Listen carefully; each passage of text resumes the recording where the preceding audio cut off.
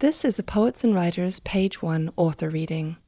To hear more, visit us at pw.org/multimedia or at soundcloud.com/poets and writers. You cannot cut an apple with an apple. You cannot cut an orange with an orange. You can, if you have a knife, cut an apple or an orange, or slice open the underbelly of a fish.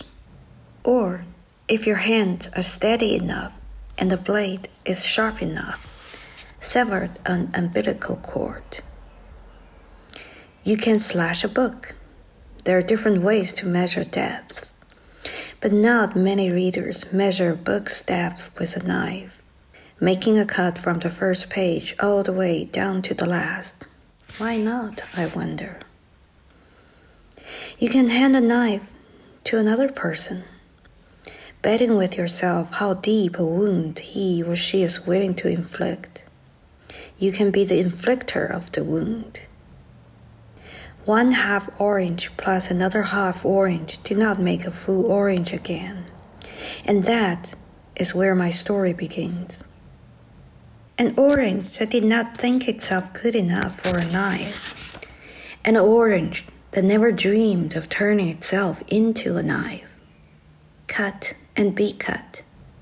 Neither interested me back then. My name is Agnes, but that is not important. You can go into an orchard with a list of names and write them on the oranges. Françoise and Pierre and Diane and Louise. But what difference does it make? What matters to an orange is its orangeness. The same with me. My name could have been Clementine or Odette or Henrietta. But so? An orange is just an orange. As a doll is a doll. Don't think that once you name a doll, it is different from other dolls. You can bathe it and clothe it and feed it empty air and put it to bed with lullabies you imagine a mother should be singing to a baby. All the same, the doll, like all dolls, cannot be called dead, as it was never alive. The name you should pay attention to in this story is Fabienne. Fabienne is not an orange or a knife or a singer of lullabies, but she can make herself into any of those things. Well, she once could. She's dead now.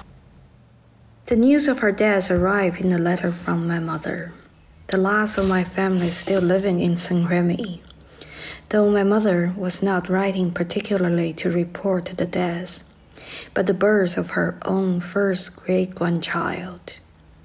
Had I remained near her, she would have questioned why I have not given birth to a baby to be added to her collection of grandchildren. This is one good thing about living in America. I am too far away to be her concern.